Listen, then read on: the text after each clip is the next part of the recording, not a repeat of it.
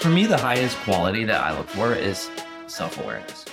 In this example, you don't have the requisite on-paper experience. I want you to own that.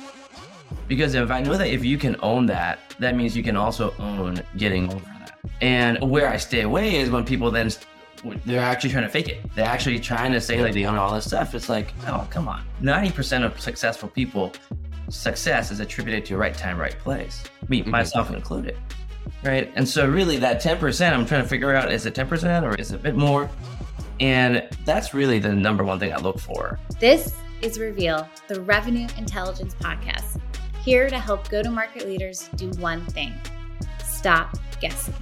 If you're ready to unlock reality and reach your full potential, this podcast is for you. I'm Danny Wasserman. And I'm Karina Owens, coming to you from the Gong Studios. Ladies and gents of Reveal, before we get into today's episode, I gotta ask you something.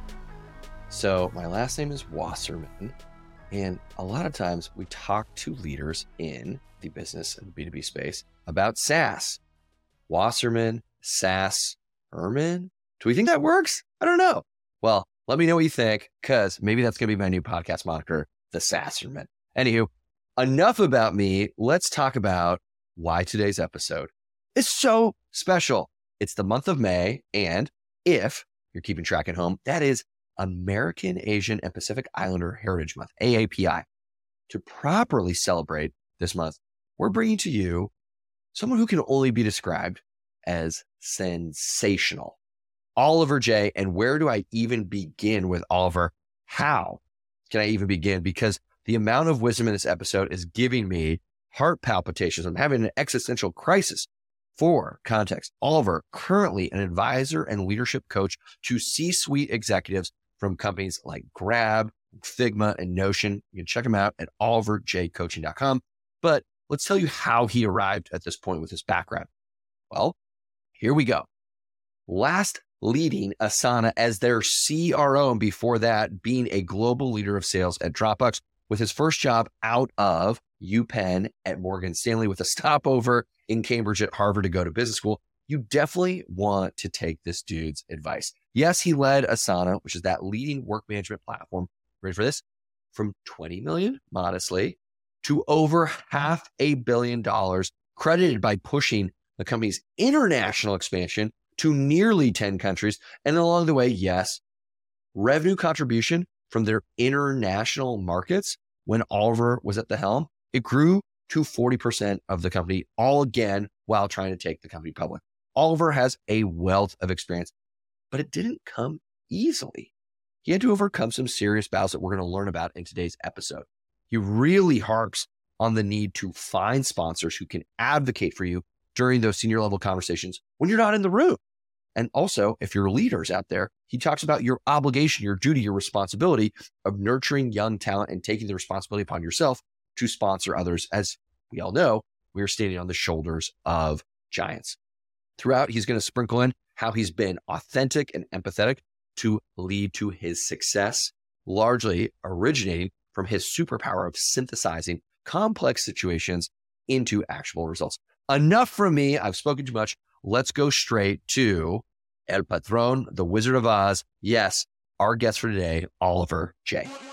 Ladies and gents of the Reveal Universe, listenership, posse, we have something extra special. It is the month of May, and for those keeping track where that falls in months of celebration, it is AAPI, American, Asian, and Pacific Islander Heritage Month. We have found someone who is truly sensational to both hear from and celebrate as part of this historic month. We have none other than Oliver Jay. And to go through and account for every single one of his achievements and accomplishments, well, that would take the entire 25 minutes. But I'll give you the TLDR cliff notes of this stud.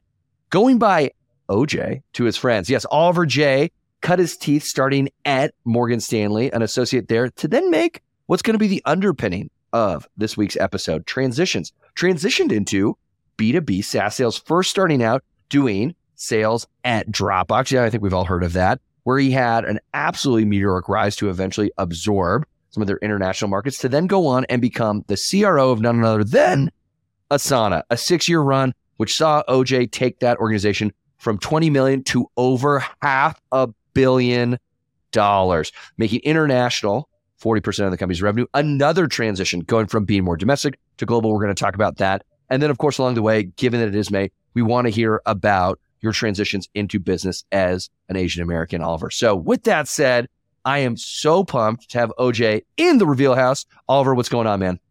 Hey, how's it going, Danny? Really glad to be here. It's honestly, I don't know where to start because I think I probably skipped some other major achievements. You are a guest lecturer at Harvard Business School. You got your MBA there. We also know that you're a coach. You have your own business now at oliverjleadership.com. Check it out. Advising C-suite executives and none other than Figma and Grab, the super app from Asia. Oh my God. And you're on the board. So like, where do we start? Why don't we talk about maybe that first transition chronologically? So you leave, if it's Wharton, if it's HBS, you're at Morgan Stanley, and talk about that experience and how that helps transition you into B2B SaaS. Sure. So absolutely right. I mean, probably, I would say one of the biggest lessons learned is nothing makes sense going when you look forward, but all makes sense going backwards. So I started my career in banking, specifically in equity research, where I was like looking at tech stocks. And I mean, I love that analytical rigor of that job.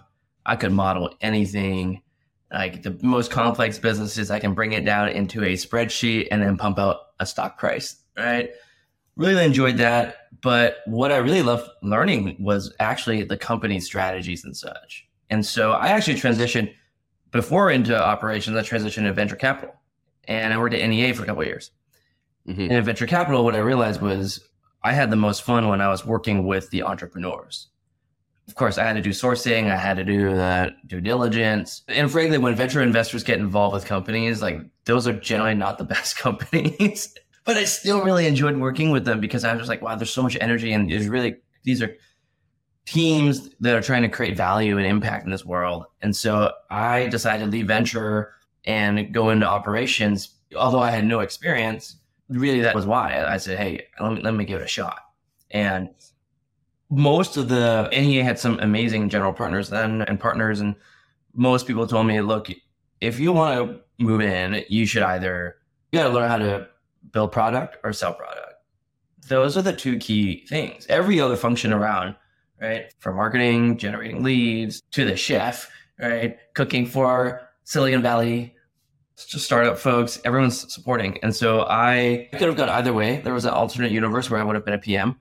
But at the first operating gig, I was able to get someone to take a bet on me was in sales. And then the rest was history. So there is something I want to unpack, which is you in your career have achieved an amount of success that we all aspire to. Envy, if you will, to be a CRO of a company like Asana, but then also have such a great run at Dropbox.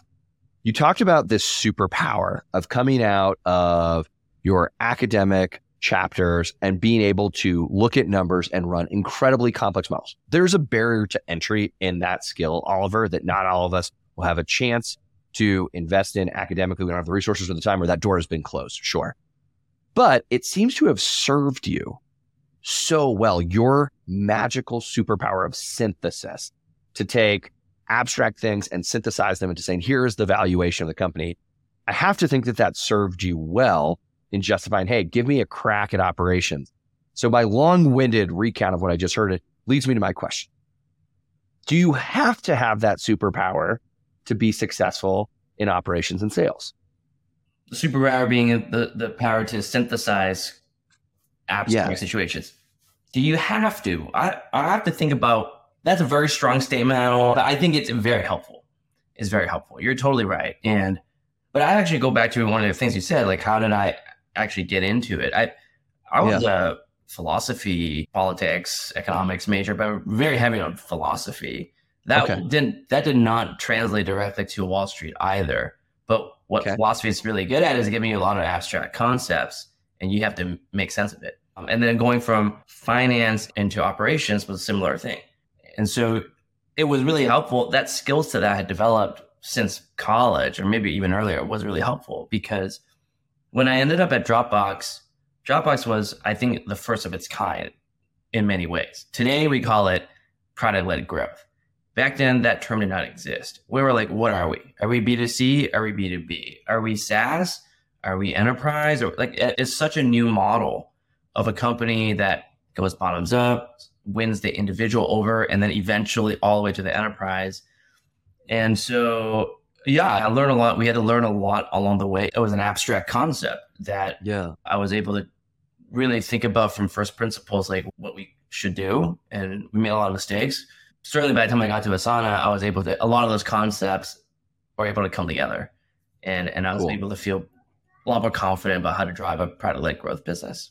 When we compare the two statements, fake it till you make it, is this really more celebratory, hey, we're all honestly probably over our skis, but let's celebrate that, versus, oh my God, I have such imposter syndrome. Fundamentally, those two different statements refer to the same probably sensation. And I'm wondering, because we're so focused on all of the miraculous transitions that you've made, OJ, I'm wondering, were there times leaving philosophy and going into banking, or times leaving banking and going into B2B SaaS operations where you felt both, I'm faking until I make it, and also, holy shit, I have such imposter syndrome? Talk to us about that. That's a great question. You're totally right. Like for most of my career, I've had this chip on my shoulder that I don't belong, because I went to Penn, where there were people who studied Wharton, all right, and in finance, right? Whereas I was reading about Immanuel Kant and like morals of human nature and whatever. And going to Wall Street, I was like, whoa, I don't belong.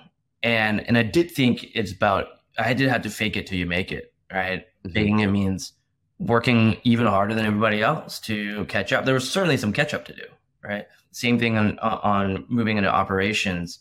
I didn't, especially when I moved into the sales world, I didn't come from Salesforce, right? I actually when I left business school, I decided to do actually like hold a bag and actually be an individual contributor before Dropbox. So I understand how hard it is, but I wasn't good at it.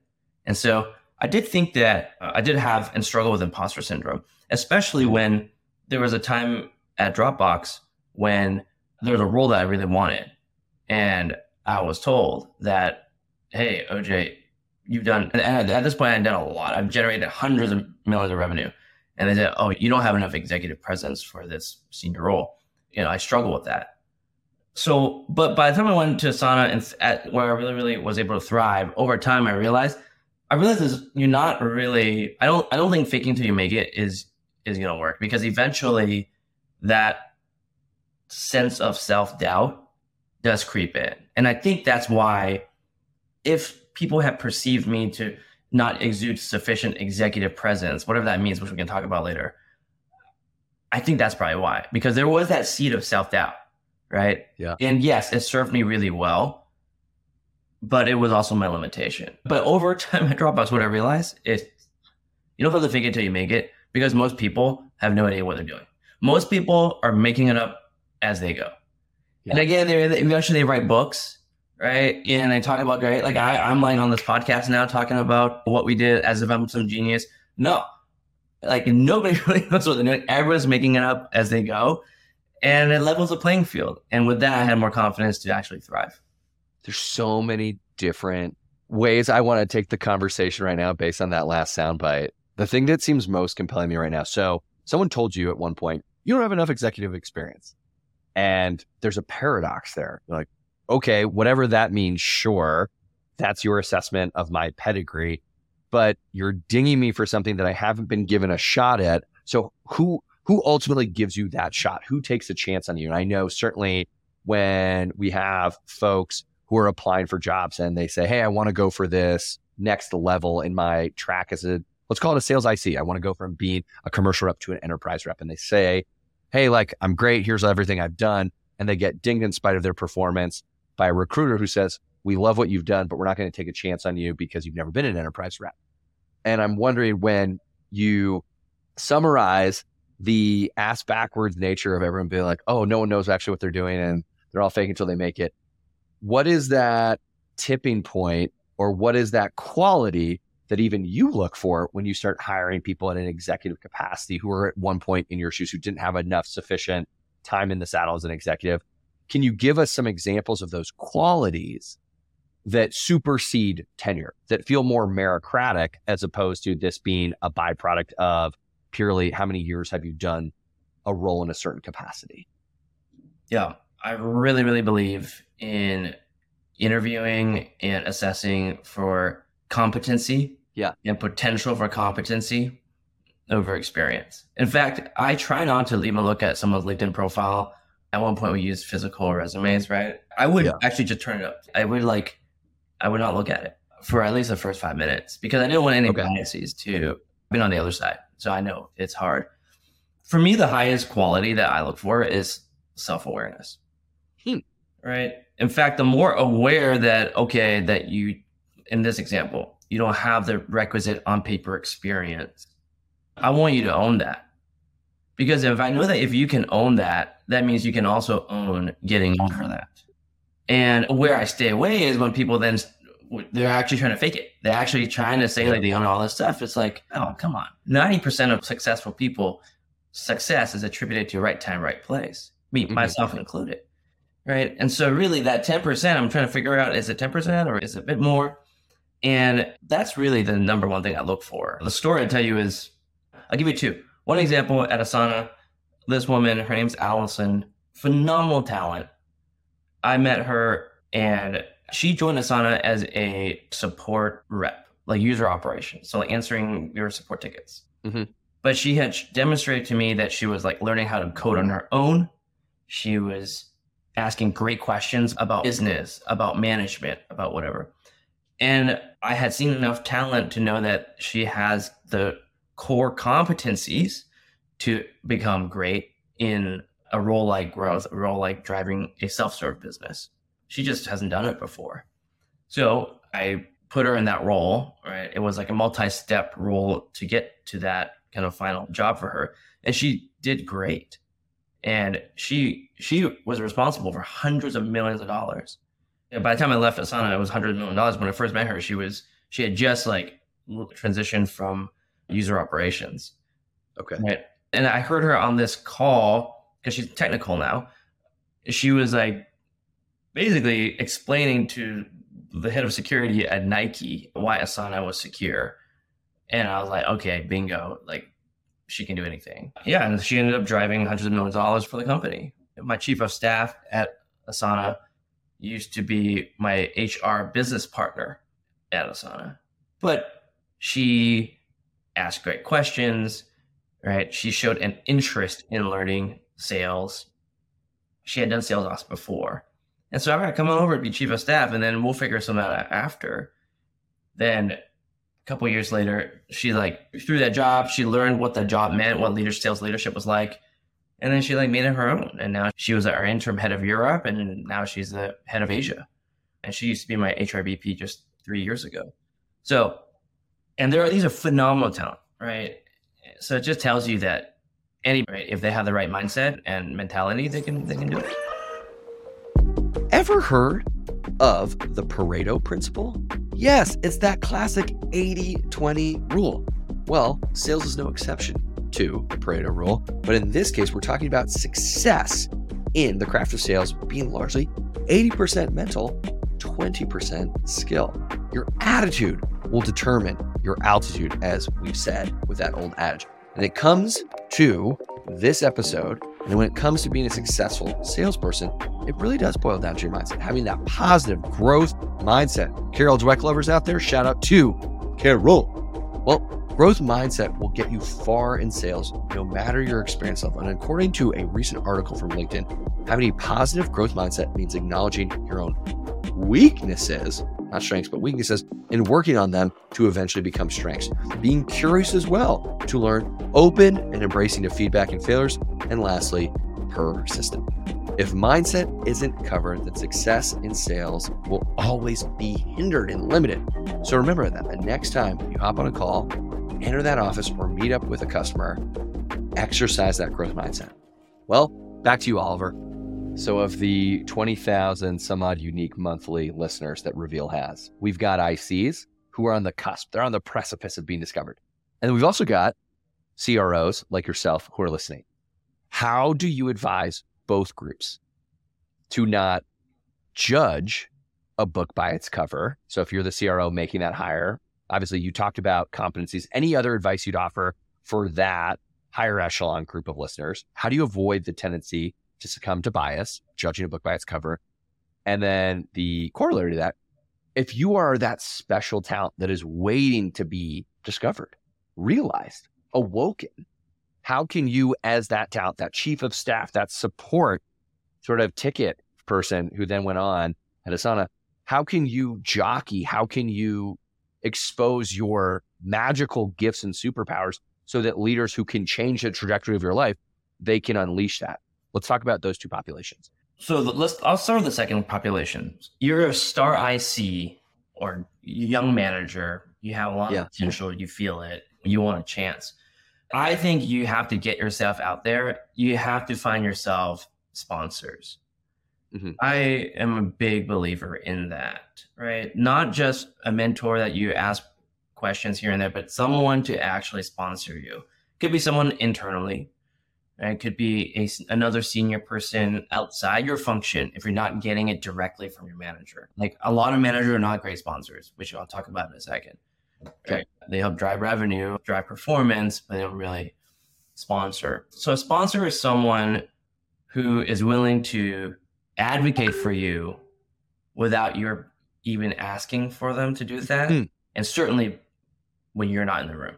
I learned this from Carla Harris. I'm probably butchering how she defined it, but it's really like when the important decisions are being had by the senior people, someone is talking about you. And so I think that's really important. And that was really beneficial for me. The reason I got these sponsors was because, for what we said earlier, I need to catch up on my revenue, whether it's self-serve or enterprise sales. I needed to catch up on my knowledge. So I went and got it. At Dropbox, Kim Scott was the person who managed me for a little bit, and she was my sponsor. But when she left, I didn't really have one. And so I went out, right? I went out of the company and developed a roster of people who I think ended up being my huge allies, right? Outside, they were like the CRO of HubSpot. Kelly Wright at Gong, right, was one. So I think it helps a lot to find sponsors because the Silicon Valley is so small, right? Whether it's Silicon Valley or elsewhere, like every tech ecosystem I've been in is so small, right? Like everyone's constantly asking who are the good people. And so that would be my advice for the rising star. And then for CROs and for managers, I would say the other side, the other side of the coin is it's your responsibility to be sponsoring people, because I know 99% of people on this podcast who are deemed successful didn't get there on their own merit. They likely had someone who sponsored them. Ideally, it was also their manager. That may not always be the case, but they got help along the way. Someone pulled them up. Someone opened a unique opportunity to them. Someone took a bet on them. And I think it's your responsibility as a leader. Otherwise you're just a manager. You're just part of like a factory, right? You're part of like assembly line. The output is either a product or revenue. But really, if you really want to be a leader, you need to learn to nurture talent. And that's how you really build great companies, I think, anyways. Love the advice. It is your responsibility to pay it forward, because we've all stood on the shoulders of giants to achieve what we've now maybe at times come to take for granted. Going back to your point, the population of rising aspirational precocious ICs, the theoretical of get yourself a sponsor, that makes total sense. And that is not a burden, a responsibility. The onus is on the ICs. Talk to us about whether it was Kelly, whether it was Kim. Did you so boldly and explicitly go to Kim and Kelly and say, would you sponsor me? Was that an organic thing? Especially if you're going outside of the organization, given how insular, at times even incestuous, the world of tech is. Can you demystify that process for folks who are earlier in their career? Because if I'm a BDR and I'm an AE, it may feel truly inaccessible to shoot someone like Kelly Wright an email and say, would you sponsor me? Or if in fact that's as simple as it is, can you tell us that? Yeah, look, when I first took on an operational gig, and especially when I was in charge of sales for Dropbox Business early on, I probably had 75, 80, like advisor, mentorship kind of conversation. Yeah. Because Okay. I was like, okay, I want to learn from the best. I just want to learn from the best so I know what I do. And then over time, create my own playbook. Of that 75, I probably give it 5. Okay. Right? Because what you're trying to do is you have to get lucky at some point that you will find someone with more experience who has a heart to also sponsor and advocate for young, promising talent. Right? Mm-hmm. This is why I wish there were more. This is why I wish there were more people like that. And I really hope there will be. But you do need to meet a lot of people. And how you do it, what worked for me wasn't, hey, sponsor me. I'll put your name on my work uniform. It really is just truly and genuinely trying to tap into their brain and their learnings. Yeah. And I think if you show that level of humility and also sharpness in how you synthesize, right, what you're learning, the sponsors get a lot out of it too. Your potential sponsors can get a lot out of it too, because what I find is the act of advising and mentoring actually helps codify a lot of things I've learned that is now in my intuition. But now someone's asking me, oh, how did you think about hiring? How did you think about this and that? The act of speaking and talking about it actually helps me structure what is instinct. And so you'll find that. And I think I was lucky because after talking to so many people, I just happened to find a few people that had the right chemistry, right? And it was easy to then stay in touch. And I would say that was the next thing, which is like follow up. So I talked to a lot of people. I think only 5% of folks actually circle back to me.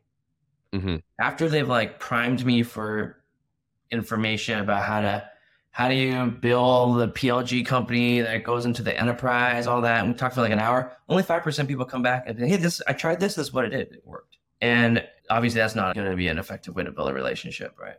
Totally.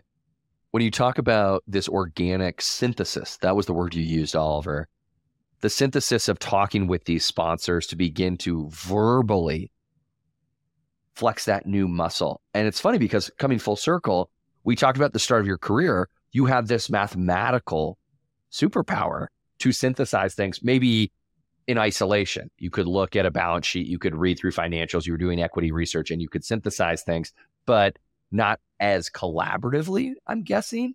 And it's funny to see the continuity in being able to flex that mathematical synthesis with then interpersonal synthesis, and that being part and parcel or fundamental to your success. Is that a fair summary, or am I extrapolating too much? I think that was a huge new learning for me. Like, it's easy to hide behind numbers, right? But behind numbers are actual processes, and behind processes are actually people who need to come together, align, and collaborate. They get you that. And once you appreciate what really, you have to kind of double click, triple click into any model, any assumption. It all comes down to people and relationships.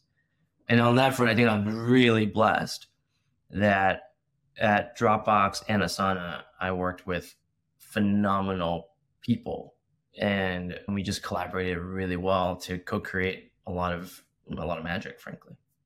Love it. Well, I'm sensitive to how much time we've taken of yours.